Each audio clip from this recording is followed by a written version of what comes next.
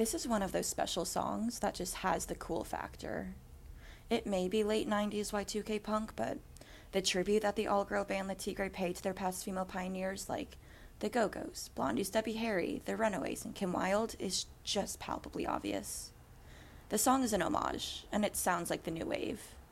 It plays like a revolutionary era for women in music, and not to mention, it's fucking badass. Especially when it doesn't hide away from being nonsensically feral in all the most wonderful ways.